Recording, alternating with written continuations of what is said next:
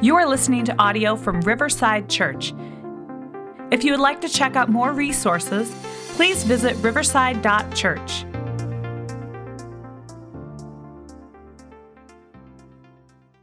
Gracious God, we come before you today, as we've already sung, with our eyes locked on you, our King, worshiping you all glorious above.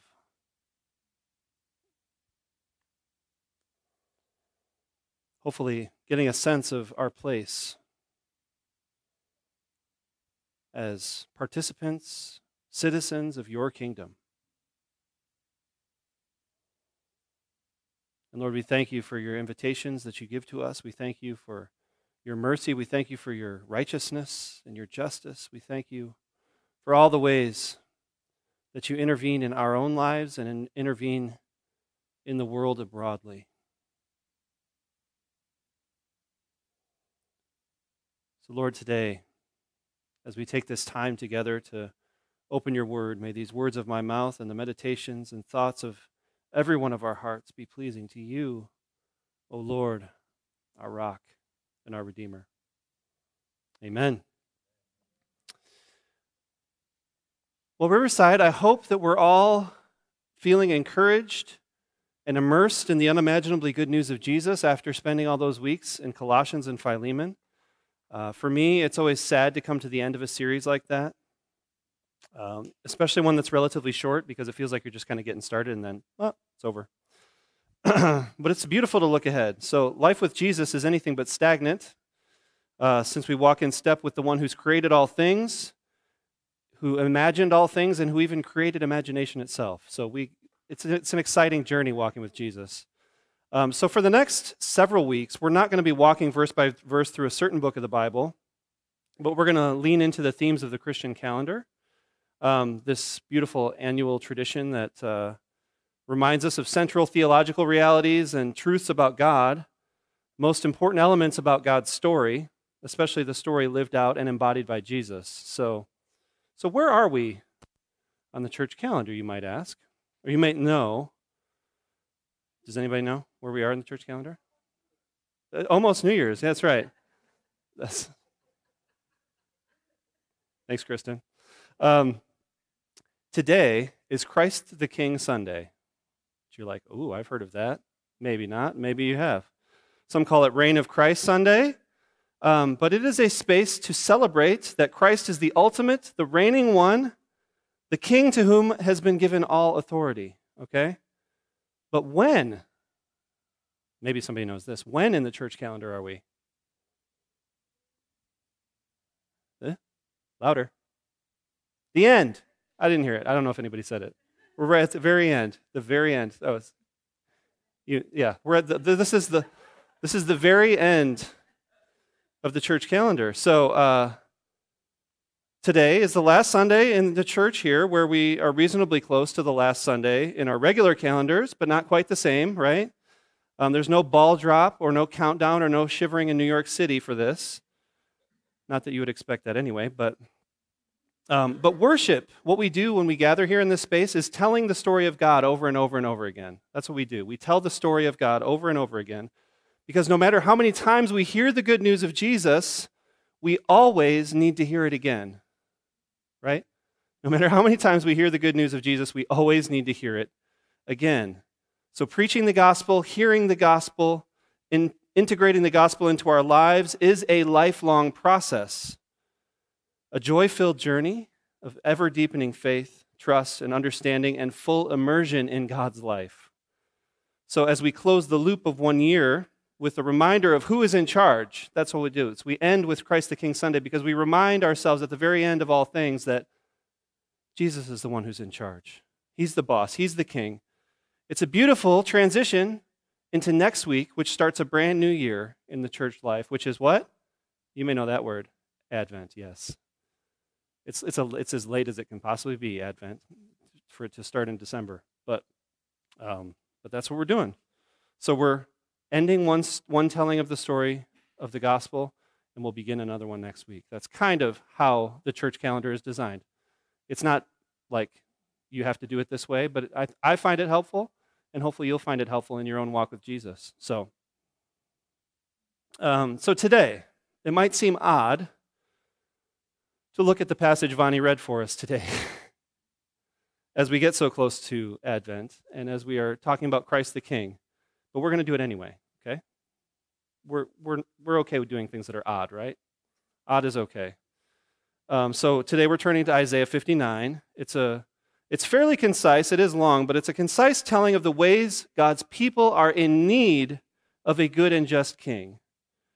It describes a bit about Yahweh's qualifications for the job of king and describes for us a bit of what it ought to look like to participate in such a kingdom. So that's what we're going to do today. We're going to start not where the reading today started, but we're going to start at the very beginning of Isaiah 59, which is verse 1. Surely the arm of the Lord is not too short to save, nor his ears too dull to hear. I have long arms. You may have noticed that, but it's my understanding that the Lord's arms are even longer than that. Yes, 7-foot wingspan. Victor Wembanyama has an 8-foot wingspan. The Lord, 8 trillion miles? I don't know, whatever. We don't have a number for the Lord's wingspan, right? But this is the mission statement of the chapter. The question of whether the Lord's arm is too short has been raised a couple times in Scripture. Is the Lord's arm too short to rescue us? Is that a thing?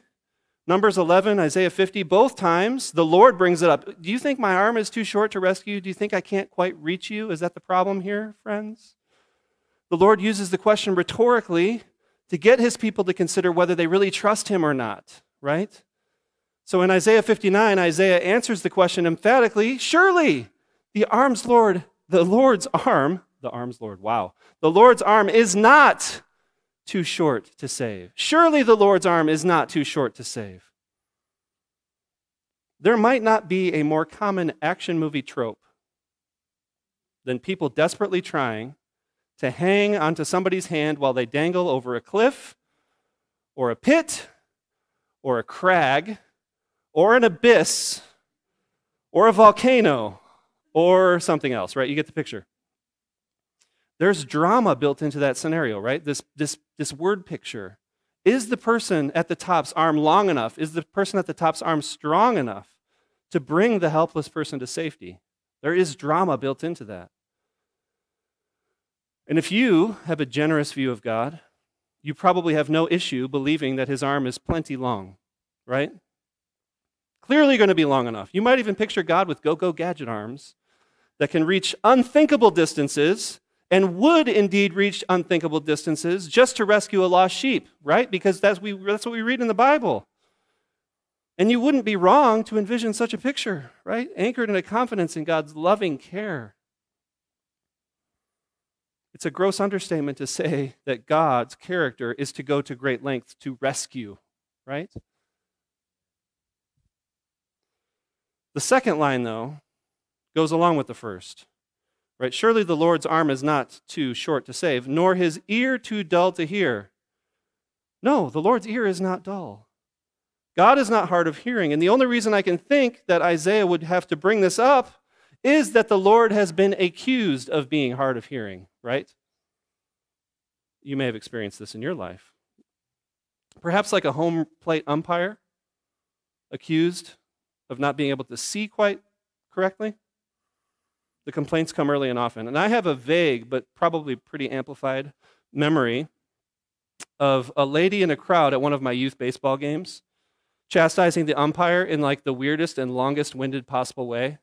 I don't know if you've ever encountered this woman at a youth baseball game, but hey, ump!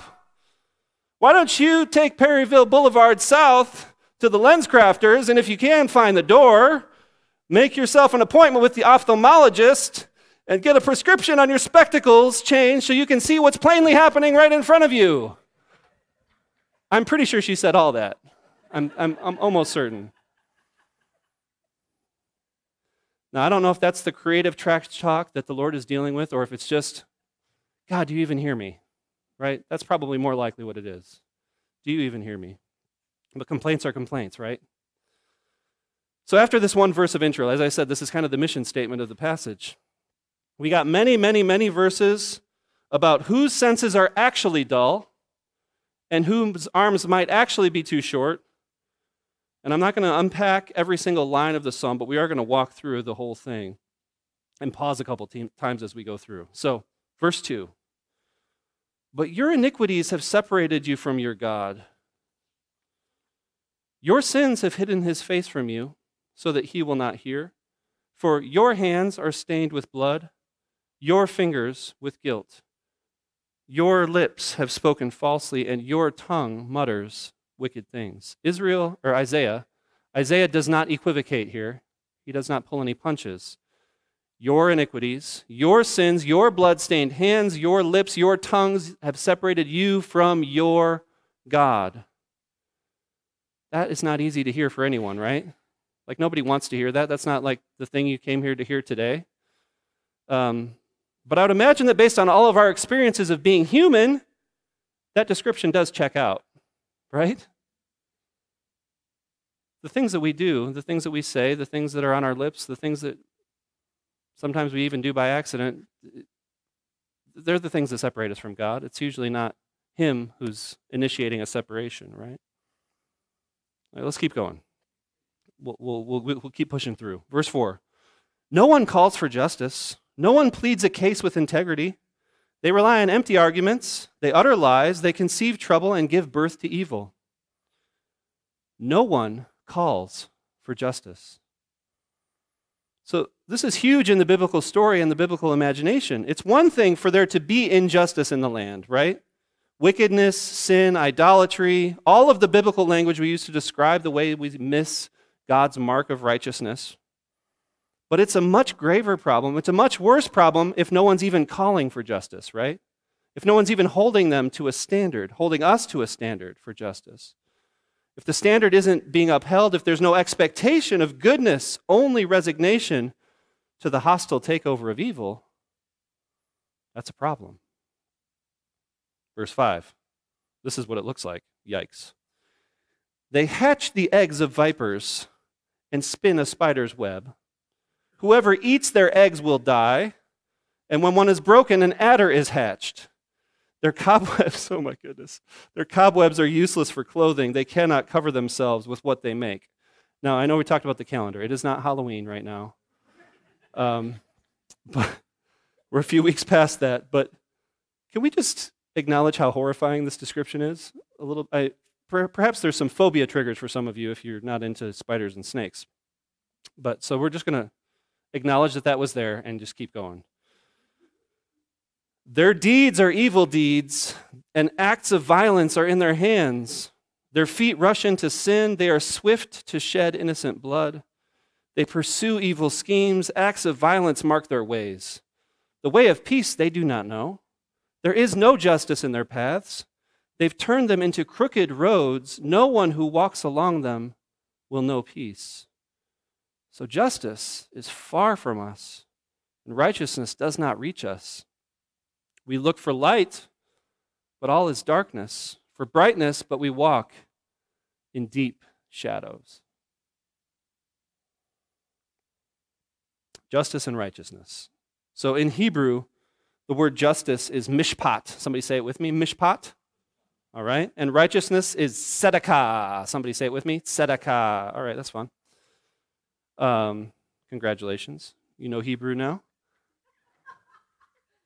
But both of these terms they're relational, they're collective terms, they're both practical and tangible in the world, and they are meant to be put into practice in real life, both of these things, justice and righteousness. And in Isaiah's words, justice is far from them, and righteousness does not reach them. So there's them, and then there's justice and righteousness, and they're far away. Maybe as the east is from the west. He doesn't use that language, but that's how it is. The people are not acknowledging the standard of God. So of course they're not taking any actions to meet such a standard, right? So mishpat and tzedakah, justice and righteousness, are paired together over 50 times in the Old Testament as two sides of the same coin. Righteousness, which is God's standard, for right relationships, and justice is the steps we take to get there. I'll say that again. Righteousness is God's standard for right relationships, and justice is the steps we take to get there, to get to right relationships. And together, in Isaiah's time, justice and righteousness are standing together, both sides of the same coin, far away, like they've just been tossed as far away from the community as they could find. Because they've tragically chosen injustice and unrighteousness, right? That's what we're seeing in God's people. Now we get to the part that Vonnie read, verse 10.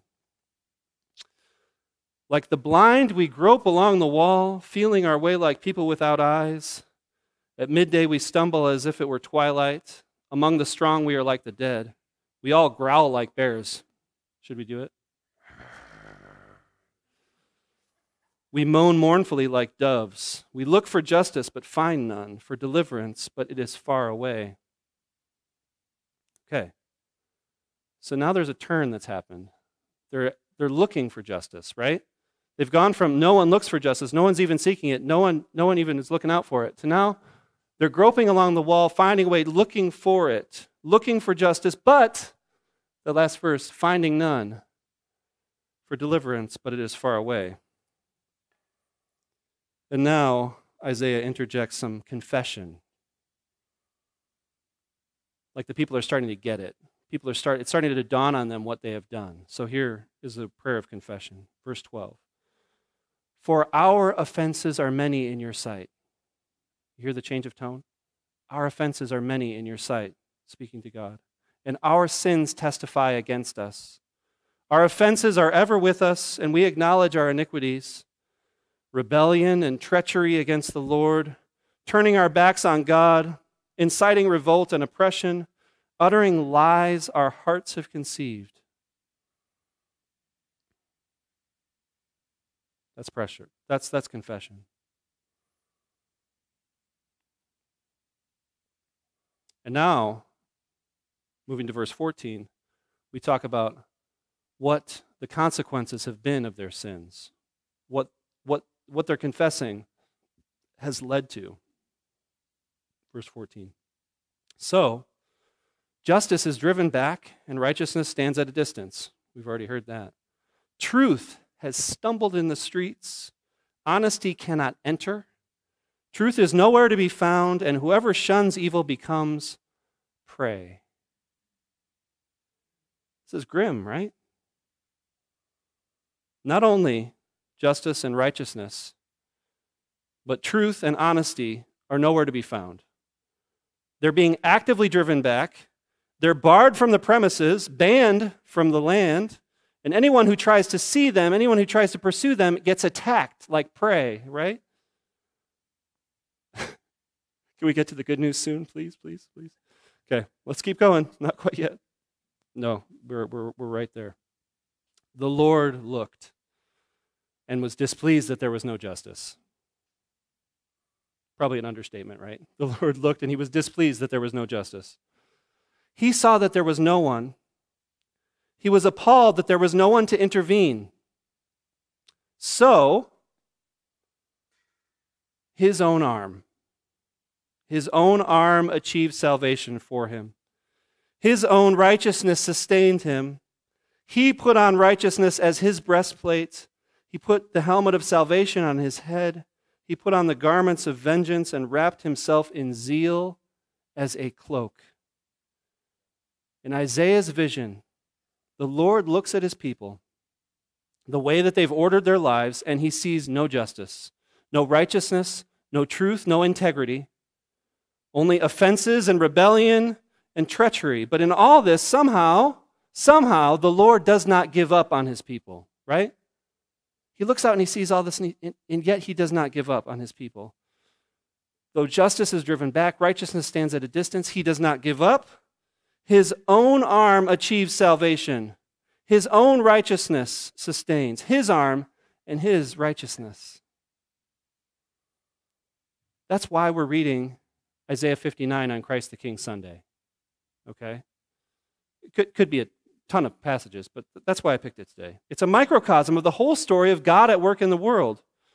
God has created these beautiful conditions, of justice and righteousness and truth and integrity and shalom, right, and peace. God has created these beautiful things.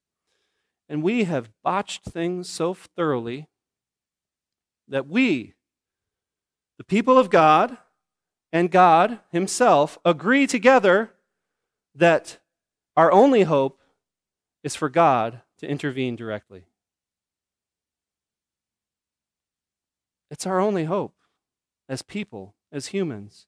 Is the Lord's arm too short to rescue us? No.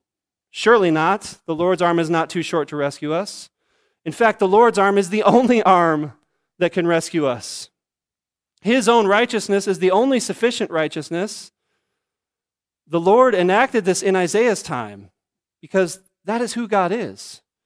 But how much more is that principle enacted, and fully so, in Jesus Christ the King, right? So the Lord intervenes. The Lord's arm achieves justice, achieves righteousness way back thousands of years ago in Isaiah's time. But when the Lord wants to achieve ultimate justice and ultimate salvation for all time, what does he do? He sends not just his arm, but his whole self. Jesus Christ, our King.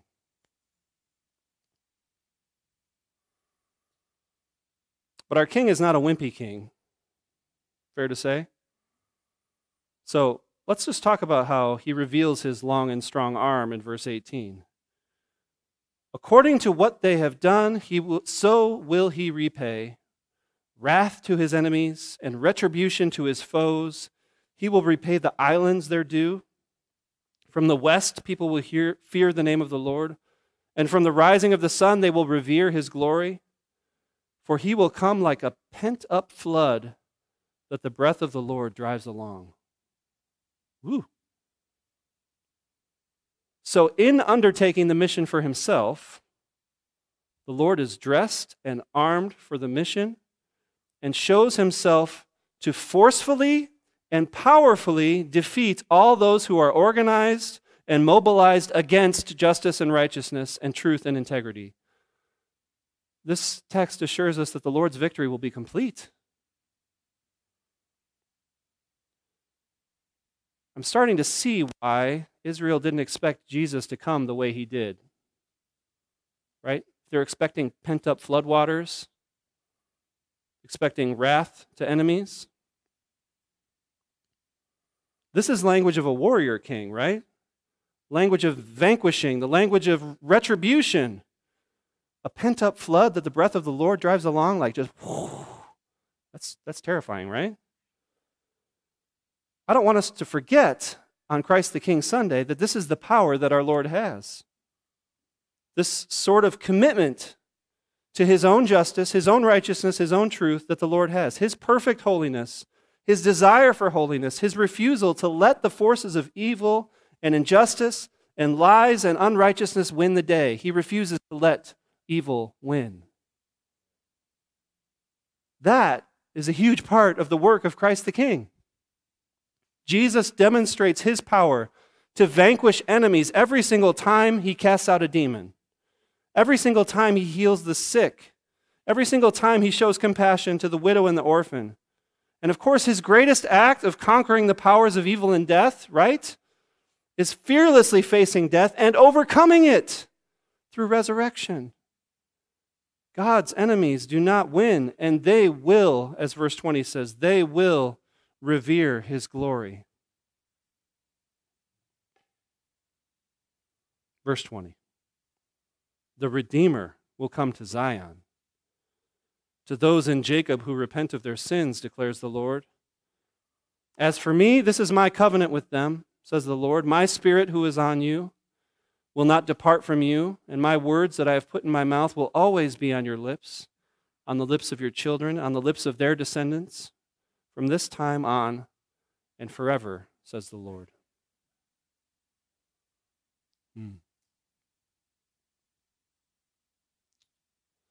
This is comforting language.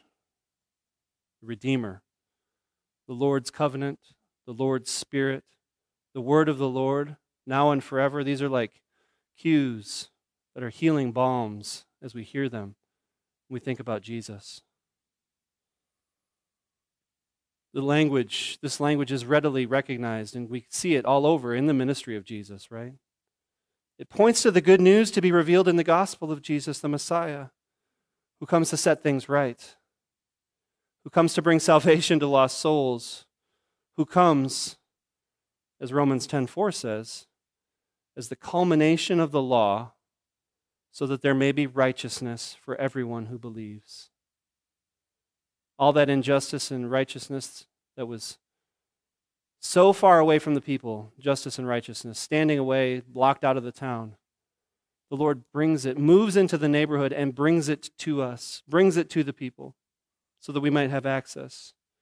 His Holy Spirit comes to open the floodgates of salvation to both Jew and Gentile. It is a beautiful, miraculous, wonderful thing. And this is why we must not wrestle the reins away from God. Even if we think He's not working fast enough or doing things in our preferred ways. Anybody ever been there?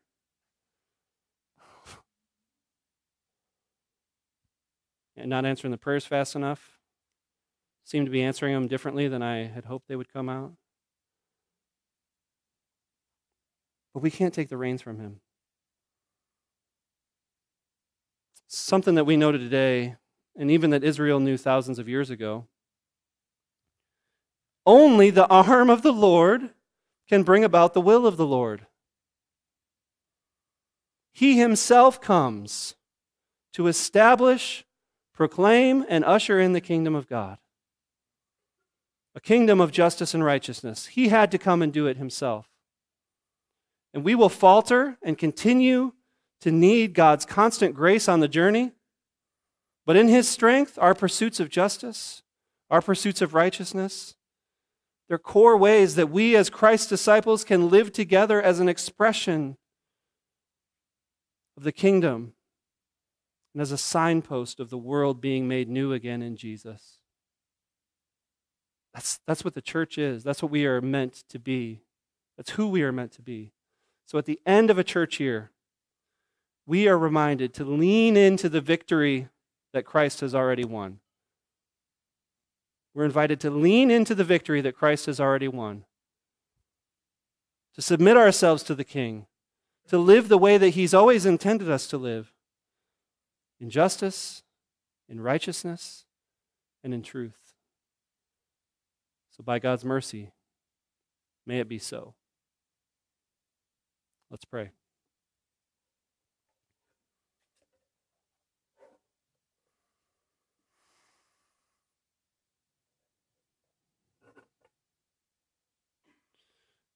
Lord, we thank You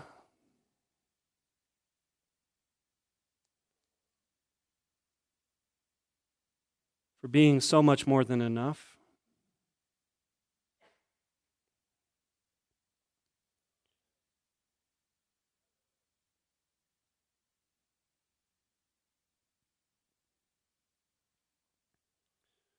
With no arms too short or ears too dull, but that You, Lord God,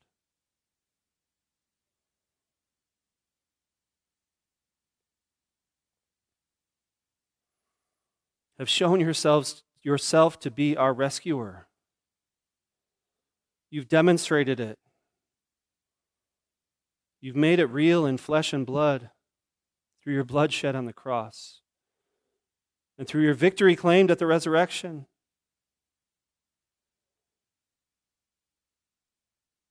And we are the people of Your power, people of Your kingdom.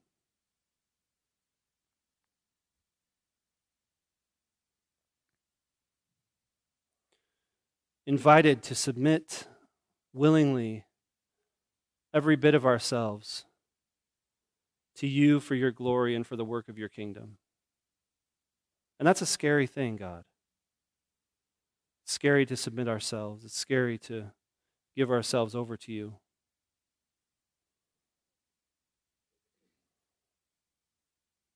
So, Lord, continue to show Yourself to be trustworthy. For any who have doubts in this room today,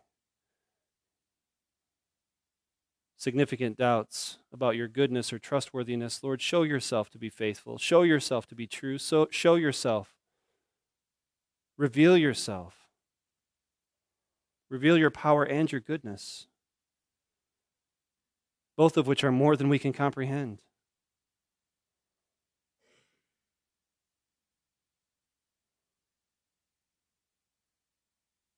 And Lord, meet us as we come to the table today.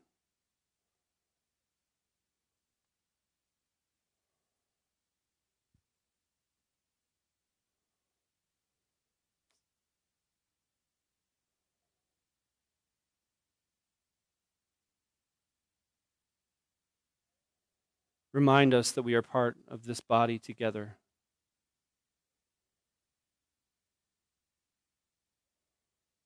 Strengthened by you at the head, by our King Jesus, the one who we celebrate now. In Jesus' strong name we pray. Amen.